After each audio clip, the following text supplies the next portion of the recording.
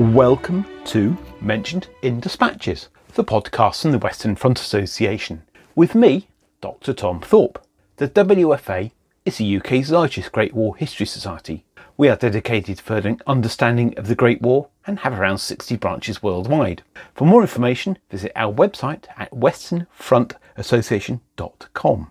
It is the 20th of June 2022, and this is episode 260. On today's Dispatches podcast, I talked to Dr. Matt Leonard about tunnelling and subterranean operations during the First World War. Matt is the editor of the WFA's journal Stand To, and he spoke to me from his home in Wiltshire. Matt, welcome to the podcast. Could you start by telling us about yourself and your interest in tunnelling during the Great War? Hi, Tom. Thanks very much. Great to talk to you. Well, yeah, sure. My interest in tunnelling in the Great War, well, it wasn't something which I've always been interested in. I'll give you a bit of background. So my interest in history definitely comes from my father. He was a submariner. He's retired from the Navy now, but he was a submariner and an avid reader, and he really got me involved in history from a very early age. But it wasn't until probably I did my undergrad in history, which I graduated in 1999. And then did what everybody does when they have a history degree, and that's abandon history and move to London and work in the commercial sector to earn a bit of money, which I did for a number of years. But there was always this, I've always felt career-wise, job-wise, that working in the commercial sector is fine and all the rest of it, and it's obviously good for your bank balance, but it wasn't doing enough for the soul. So I was always after an opportunity to change what I did for a living, I suppose. And that happened in 2008 when our daughter was born, and the week our daughter was born, I got made redundant. So that was a sort of bit of a shock, but it gave me the chance to be able to refocus, I suppose. So I looked for a master's degree I could do, and I found one at Bristol University, which was a new subject called modern conflict archaeology. And the point of modern conflict archaeology was to look at conflict since 1914, but to look at it sort of outside the strictly military history parameters. So focus very much on objects and landscapes and the way we interact with the world around us. So I did that, very much enjoyed it, and I knew about halfway through that I wanted to try and do a PhD if I could. The question really was what I did a PhD in. And originally I was going to do it in these martyr villages around Verdun, which I've always found very, very interesting. The problem, of course, of that is Verdun is a long, long way from Bath, for a start. And it's very, very time consuming. It's also, for those listening to this who've been to Verdun, they'll probably understand what I mean. It's quite a dark place, Verdun. It's somewhere that's great to visit. But whether or not I wanted to spend the next sort of 4 or 5 years of my life there, I wasn't too sure. And while I was doing this, I managed to meet Major Andy Hawkins and Lieutenant Colonel Mike Dollimore, both of who were in the Durand Group, who specialise in this kind of underground research. And they gave an open invite to go to France with them, which I took them up on. And on day one, I found myself out there with a load of people I didn't know who were all incredibly competent and extremely close-knit, and going down into a German listening tunnel at Serre. I got down to the bottom of it, and rather than being petrified and asking myself all these questions, what the hell am I doing here? I realized not only did I feel at home, but I'd found what it is I wanted to do. And then after that, never looked back, went back to the university, started my doctorate in looking at the underground war, and then just went from there, really. So yeah, a slightly different way of getting into it. But once I was exposed to these landscapes, which I didn't know very much about, it changed the way I looked at things, really. Which brings me neatly to my second question, is why is this an important issue or topic? Yeah, I mean, it's. I was looking at the sort of questions we'd spoken about before we did this, and that's a doozy of a question. We could probably do a few podcasts on that, I imagine. But the biggest, I think it comes in. Let me think about this. How to best answer this. I think the reason why it's such an important issue more than anything else is that I believe we do slightly look at the First World War wrong in terms of the front lines. So I would argue that the entirety of the First World War, particularly on the very, very front lines, was all underground. It was all subterranean. You know, even a trench, you're underground. Okay. And then it just goes down and deeper and deeper and deeper, all the way down. Okay. So I think that perhaps what we do is we look at tunneling. And again, we'll talk later, perhaps tunneling isn't the right word, but we look at tunneling as being a kind of an adjunct, an add-on somehow to what was going on, when actually it was completely intrinsic to it. Couldn't have happened without it. So I think we've slightly looked at it wrong. And the main reason for that, I think, is probably just access. You know, it's very, very hard to do this kind of work. Now, yes, it's possible sometimes to get into an underground system with relative ease, but most of the time it requires a huge amount of research, a huge amount of conversations, negotiations with local landowners and all that kind of stuff, mayors, politicians, etc.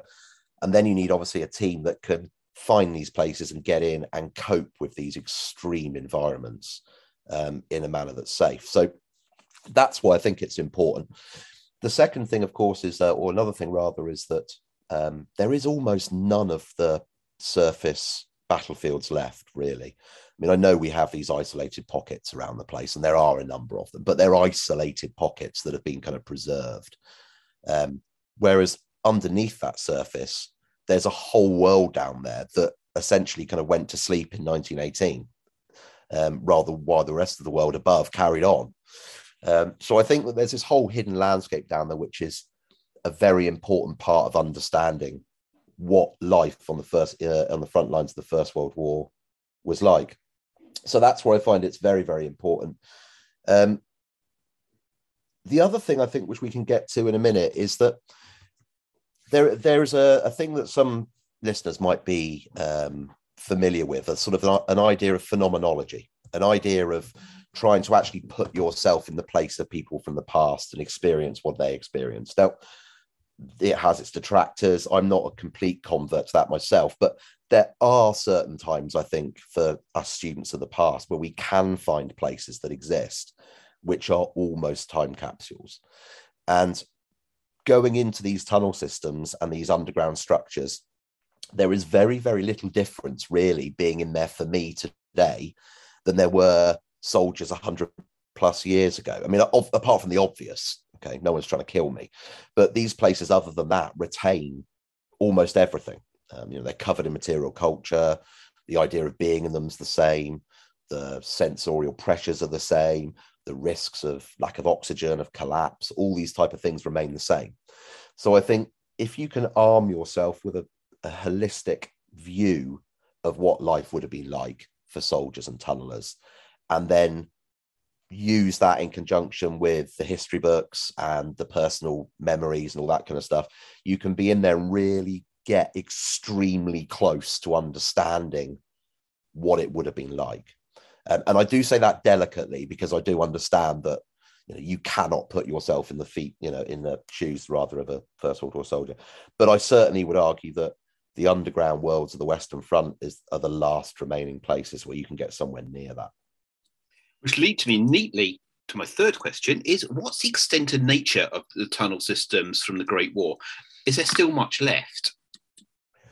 Yeah, it's hugely extensive, really extensive. In fact, as my good friend Philip Robinson once said to me, and I love using this line because he said it to me and not in a book, so I can genuinely say it. His argument was that the trench lines of the Western Front were but the battlements of a submerged fortress. And I think that's a very, very good way of looking at what underground warfare was like. So maybe it's a bit of a stretch to say that for every trench there was a tunnel, but you're not far off. And that went all the way from Flanders all the way down to the Swiss border. And if you look at that on other fronts, Isonzo, etc., you've got this stuff going on up in the mountains, in glaciers. It was something that completely underpinned what went on. So yes, it's still there.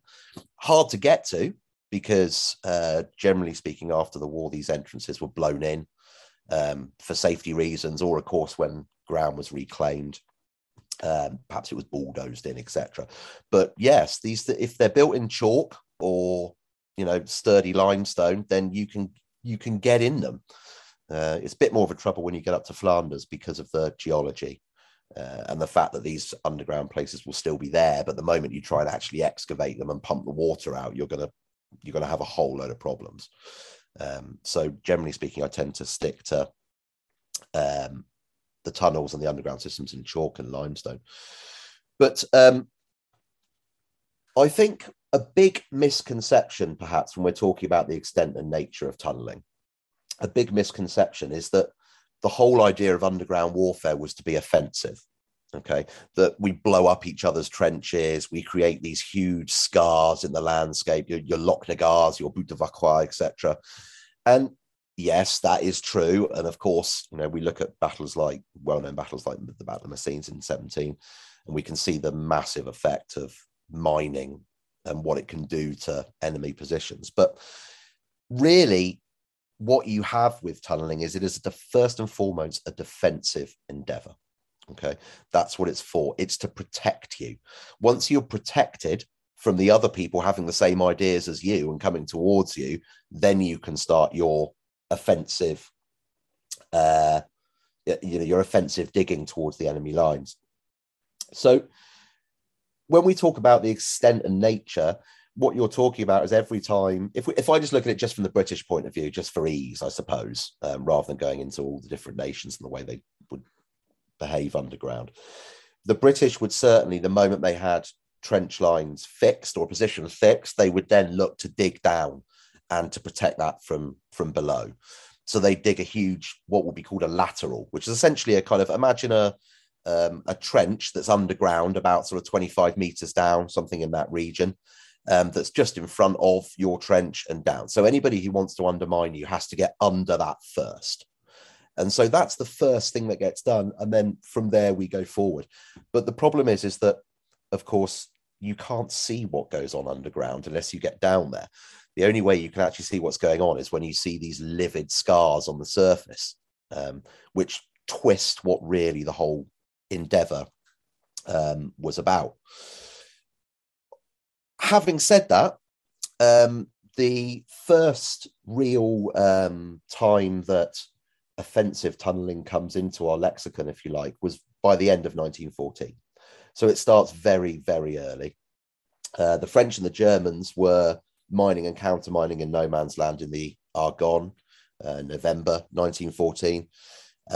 And probably the first attacks, although again, these things are always debatable, but probably the first attacks on the BEF took place at Festubert in December 14, when Germans blew 10 small mines under the Syrian Brigade of the India Corps. So you've got offensive, even though I'm saying it's defensive foremost, and it is, this stuff happens very, very fast. Okay, very, very competent. And then you can start your aggressive mining quite soon after. And to give you an idea of the extent, probably from the British point of view, underground warfare reached its peak in June 1916, where I would imagine that you could say it was going on under about 2/3 of all of the British front lines. So very extensive. By this point, you end up with I think you end up with 33 tunneling companies, if memory serves me right. A mixture of British, Canadian, Australian, New Zealand, etc. And if you think that the Germans are doing the same, the French are doing the same, maybe 120,000 people on the front line, all involved directly in underground warfare in the middle of 1916. So, when you're looking at that kind of extent, this is no small endeavor. This is serious military engineering going on. And of course, probably need more time to go into this sort of thing. But when you see the extent of that, it, of course, pours cold water all over the idea of, ignorant generals and doing it by the seat of their pants and that sort of stuff. You don't go to this extent to protect people if that's what you're doing. So, yeah, hugely extensive. But the nature wasn't always just trying to blow up massive mines underneath German trenches or vice versa. That wasn't really what it was about. And perhaps that's why this whole idea of calling it tunneling doesn't quite work. It's not, the word doesn't quite cover it, if you see my point. Yeah. What was the sort of tactical and strategic impact of such sort of tunneling operations? Well, again, we're gonna have this problem here with the idea of tunneling. It just doesn't sort of cover it adequately, because what we need to remember is that if we're going to look at things in a strategic and a tactical point of view, we have to remember that, yes, there are tunnels, but as I've already explained, there are these defensive laterals going in anyway. So you've got a tunnel that runs parallel to a trench. So that's not offensive. Okay. But then it's not only just tunnels. So northern France in particular is absolutely littered with subterranean spaces. Souterrains, the French call them, literally undergrounds. And a lot of these places are actually the remains of old quarries. So where the chalk was quarried out, taken up top, and the villages were built with it. And of course, the other thing that that void underground gives you, and we're going right back now, you can go back as far as medieval times, is that void then gives you protection for you and your family. And areas of northern France have been fought over for an awful long period of time. So way before the First World War, if you have some stairs leading down out of your little house underground into a hole that you can put your family in, if the raiders come past, then all the better. So these things have a long history in France, And of course, it didn't take long for the engineers of all sides on the Western Front to find these places. And once they found them, they kitted them out to have all of the mod cons that you would associate with normal life, really. So you have these huge spaces that would accommodate hundreds of men, where you have kitchens, running water, chapels, you name it. I mean, you name it, it was down there. So when we think about strategic and tactical uses of tunneling, you can see where the word tunneling doesn't quite cover it. Okay. So certainly strategically, you have these ideas of being able to keep men underground in relative safety. You have a type of tunnel which is very common, known as a subway. And a subway's purpose was literally just to allow people to walk around underground and not have to worry about the surface. So it becomes a very effective way of moving men around. And then, of course, you have these deeper fighting tunnels. So strategically, it covers a whole load of different, ticks a whole load of different boxes. Give you an idea, as we know, the often talked about first day of the Battle of the Somme, with the huge casualty figures that the BEF took, or the British forces took. So many of those people were killed without even seeing a German. They were shelled, of course, the moment the attacks go in on the rear and the reserve lines. But by the start of the Battle of Arras, which is less than a year later, the British have got about 24,000 troops stationed in below Arras in the Wellington mines, waiting to go straight into battle. So we've learned this idea of, we're not going to do that again. And within 1 year, these cave networks have been expanded. They've been linked to the trenches up top.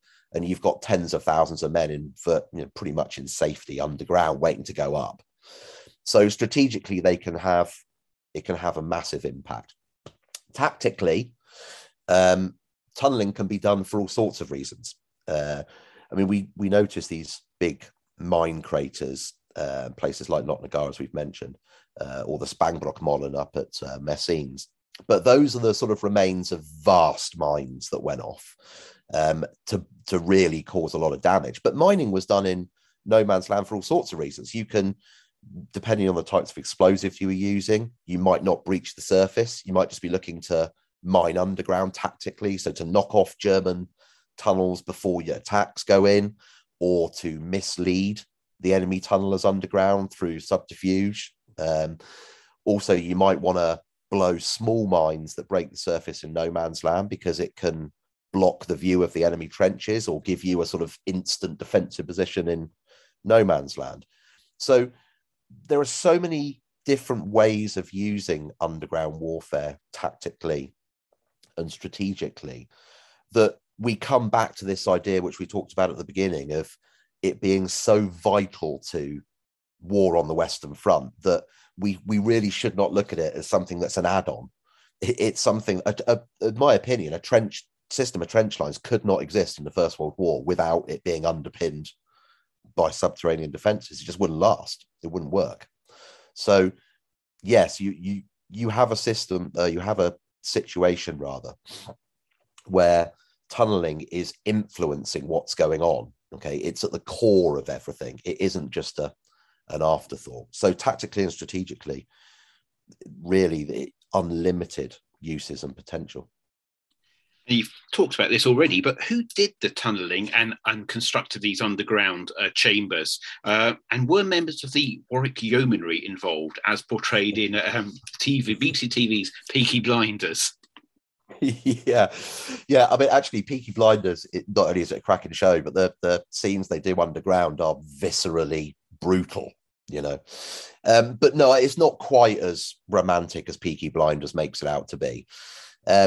And again, we have this problem with the idea of tunneling. So certainly the digging of tunnels, okay, as you and I would imagine a tunnel to be, would have been done by specialist diggers, specialist tunneling companies. And those guys in those units weren't soldiers per se. They were recruited specifically for that job because it's a very, very specialized job. So you would have sewer workers, you know, mains diggers, maybe even like, you know, underground diggers in the big cities, these kind of things. People who knew how to work underground and in different types of geology. They're directly recruited and sent to the front to do just that job. So no, they're not people from the infantry doing it. But of course, what happens is that very, very quickly, the scale of what's going on is ramped up. And there isn't really enough people to recruit from those industries to do it. So quite quickly, the army go through all of their units looking for people who have any kind of experience in this kind of thing. Because, of course, we know that we've got a largely volunteer or conscripted army. So these guys would have had a lot of other skills in normal life. So they would come out and join the tunneling companies and go to work. Where we do have infantry being underground, in one instance, primarily, is that they're running security. They're supporting the diggers underground. So you would have people who were in the yeomanry or in the infantry who would be down there and down there right at the front, like, if you like, underground. But they're not going to be the ones doing the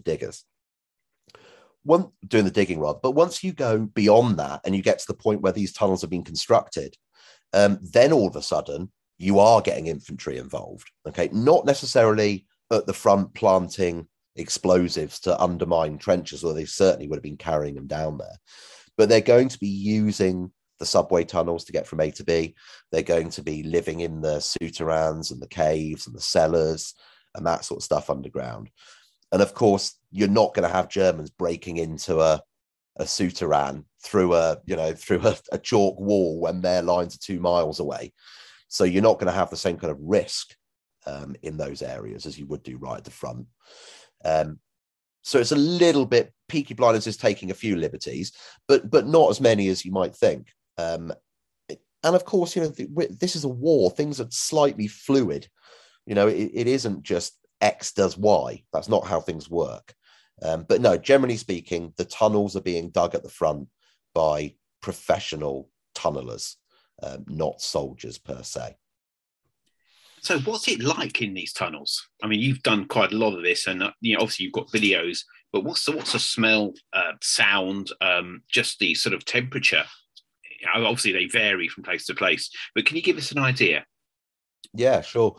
Well, this is where my interest is really peaked in these underground structures, because much as I love military history and much as I'm a historian, my real interest is as an anthropologist and an archaeologist. My real interest is how people coped with these environments. That's where I do most of my writing and most of my research. So being able to go into these places and, as we talked about earlier, experience it as close as possible to what went on, I really focus in on these ideas of the senses and how we construct the worlds around us. So What it's like down there, well, if you're claustrophobic, don't bother. Really don't bother. We've had instances before. A few years ago, we took a television company, a director and a cameraman, deep down into the La Folie system beneath Vimy Ridge. You're talking hours to get into the thing. It goes on for an awful long way. And about halfway along, the height is about 1.5, 1.6 meters all the way. So it's not easy to walk through these tunnels. They're offensive fighting tunnels. And there is quite a big camouflage charge, which a camouflage charge is a relatively small amount of explosives that's designed to blow up an enemy tunnel underground. So not to cause huge damage, but to bring in that tunnel. And this camouflage charge is still there. It's not live because we've in the Durang group, we've disarmed it. But the explosives are still there. And while we were there, this one particular guy from the film company, he had an absolute, claustrophobic meltdown when he saw the explosives in front of him. And it's very difficult. What do you do then? It's going to take 3 or 4 hours to get out. So, when you're in that scenario, we calmed him down and he was okay in the end, and we could carry on. But it doesn't half show that if you don't think you can do it, don't do it, because you could be more of a hindrance than a help down there. And the main reason for that, why people have that kind of sensorial overload, is because underground, in effect, the way that you navigate or negotiate space is flipped. Okay. So on the surface, you and I are going to go about our daily lives using our eyes primarily. I mean, even while we're recording this podcast, we're looking at each other's gorgeous faces over Zoom, particularly yours. So we navigate in a certain way. Okay. But when you're in an environment that's completely dark, that's highly restricted, and where your senses and your sort of bodily protection, if you like, your defenses as well as senses, are going overdrive, that is just flipped. So when I'm underground, and particularly if you want to imagine those Peaky Blinders scenes in the dark at the front like that in tunnels, you're not using your eyes at all. We're human beings, we can't avoid seeing, but we're not using our eyes. We're far more concerned with, well, particularly in that instance, you're concerned with sound.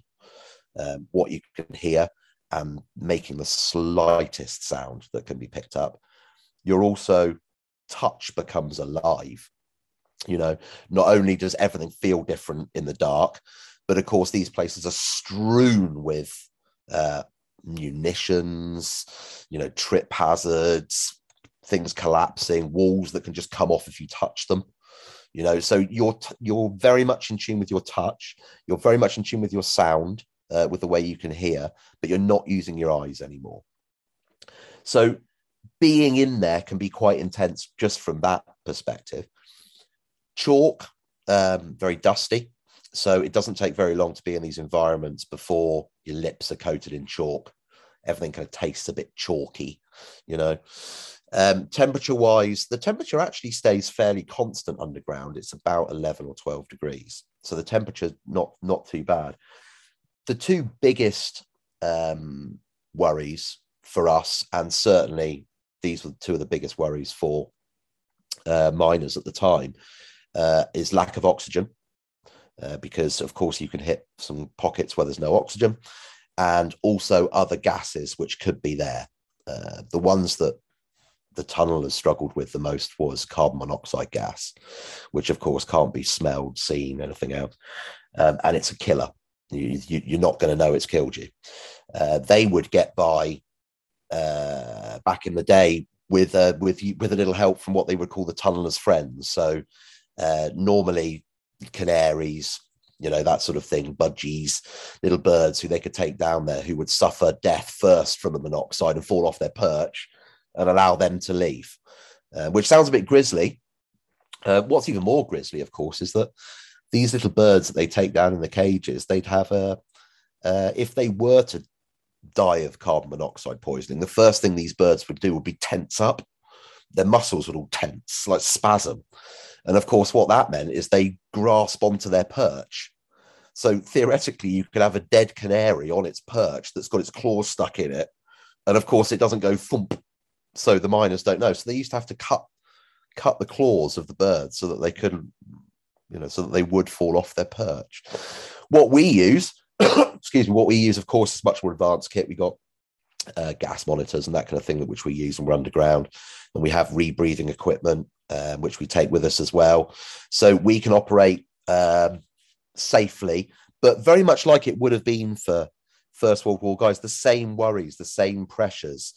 In the war, they took it so seriously that there was a whole unit in each tunnel. There'd be a unit of men known as proto men, and these guys would have what look a bit like aqualung on them, so that if this kind of danger happened from gas, they would be able to go down and rescue the guys at the front. It was taken very, very seriously. And I've certainly been in tunnels before where the oxygen's dropped to a very low level, and when it does, it's very, very unpleasant. And you're very happy that you're there with people who are professional and like-minded. I want to, while we're talking about this, I absolutely want to emphasize that one of the things that must be paid attention to when you're working in these environments is you don't go into dangerous places. Okay, I mean, before we go in anywhere, we test the oxygen levels, etc. No one's putting on breathing equipment and going down into tunnel systems. That's not how it works. But quite often you can be walking along a tunnel and hit a bad pocket of air which you just didn't know was there. And that's why we have things like rebreathing kits and gas alarms to get us out of trouble, not to protect us going in, if you see what I mean. So yeah, you end up down there having an assault on the senses, absolute assault on the senses. It can be disorientating, and it takes a lot of time to get used to. And is it dangerous?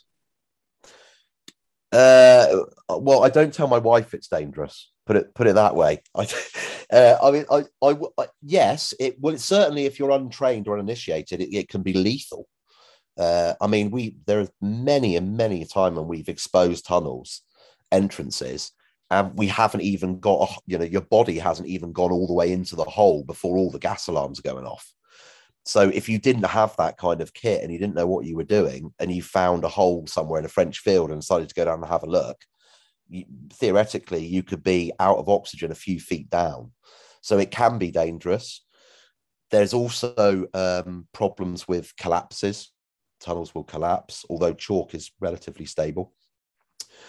The other thing we have is that quite long tunnels, certainly subways, laterals, that sort of stuff, you would have had some form of ventilation. And that meant that you've got, in effect, access to the surface in the form of best way to think of it's like a chimney, I suppose. But those will be after the war, once fields were ploughed back in and that sort of thing, they were filled. So we quite often find as we're walking along, we might be able to get 200 yards down a tunnel and then there's another blockage. And that blockage has to be dug out to get to the 200 yards beyond. And that's when you really, really need to know what you're doing. To engineer that to the point where you can go through that is a serious, serious undertaking. There are times it will take weeks or months to be able to do it, just to get through. And it requires spiling, heavy duty engineering, that kind of thing. So without the combined skills of the people I work with in the Durang group, I wouldn't be able to do this work. There's no way I could do it on my own, because it is hazardous.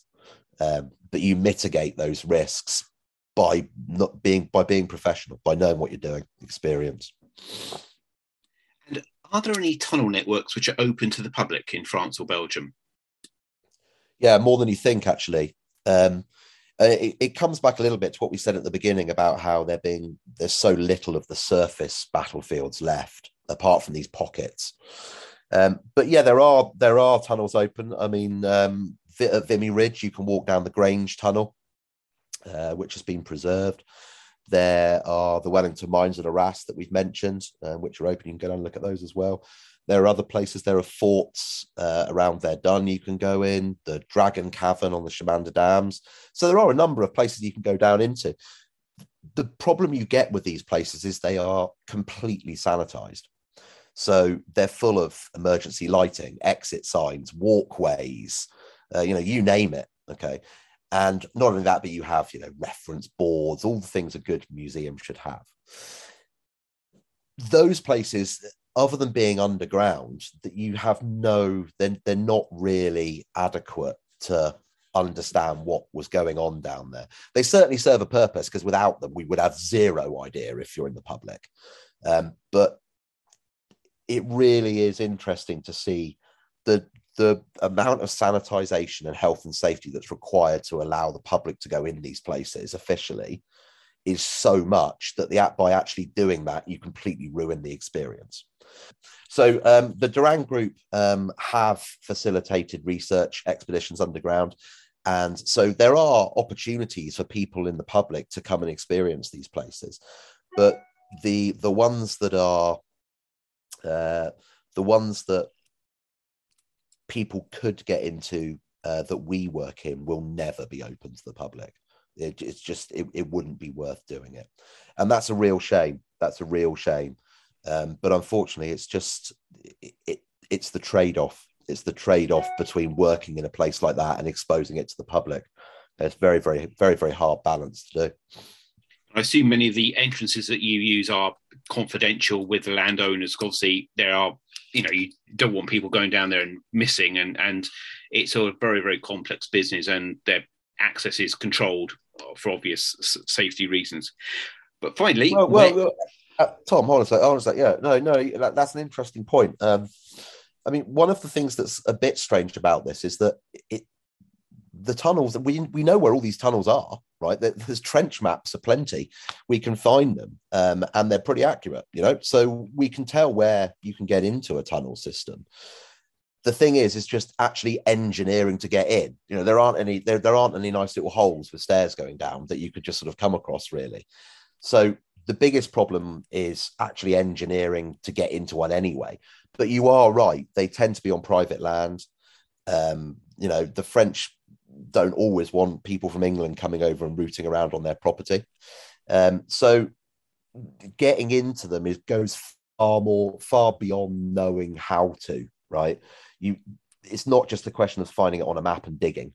You really do have to start getting an awful lot of permissions and consents and things in place before you do it. But every once in a while, I see somebody on Facebook, who in France has got bored and decided to climb down inside a tunnel. I mean, they're crazy, but it does happen. But yeah, you got to protect it, because, as you say, people can get seriously hurt in there if they don't know what they're doing. And not only that, but these places are mazes. This isn't just one tunnel. I'm working in a tunnel at the moment, or a system at the moment, a German tunnel system actually. And pretty much every time you get to a junction, there are 3 or 4 options at each junction, and it goes on for a very, very, very long way. I haven't explored it fully yet. Myself and my colleague, who are trying to record it, managed to get an hour down it before we had to turn around and come back. So, very extensive. You could very, very easily get lost in there, very easily, if you didn't know what you were doing. So there is a reason why these things are slightly protected like that, if you like. My final question is, where can people learn more about your work and also the work of the Durand Group? Yeah, the Durand Group has its own website, which people can go to. Probably easiest thing is to put it in Google rather than try and write down what I'm saying. But Durand is Durand. We have a good website there where you can find an awful lot of info on the work we do. We also do things like DVDs, and many members of the group have written books, etc. So you can find all of that wonderful stuff on Amazon and on our website. Personally, my role as editor of Stand 2 is taking up quite a bit of my time at the moment.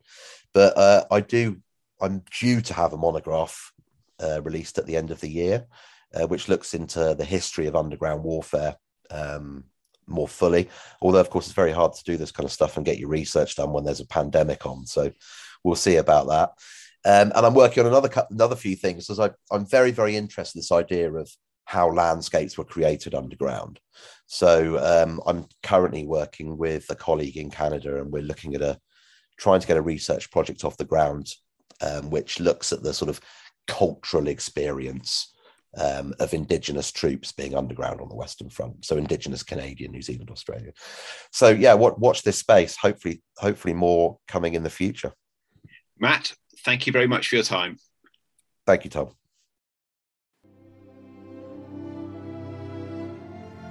You have been listening to the Mentioned in Dispatches podcast from the Western Front Association with me, Tom Thorpe. Thank you for all my guests for appearing on this edition. The theme music for this podcast was George Butterworth's The Banks of Green Willow. It was performed by the BBC National Orchestra of Wales, conducted by Krish Russman, and produced by Biz Records.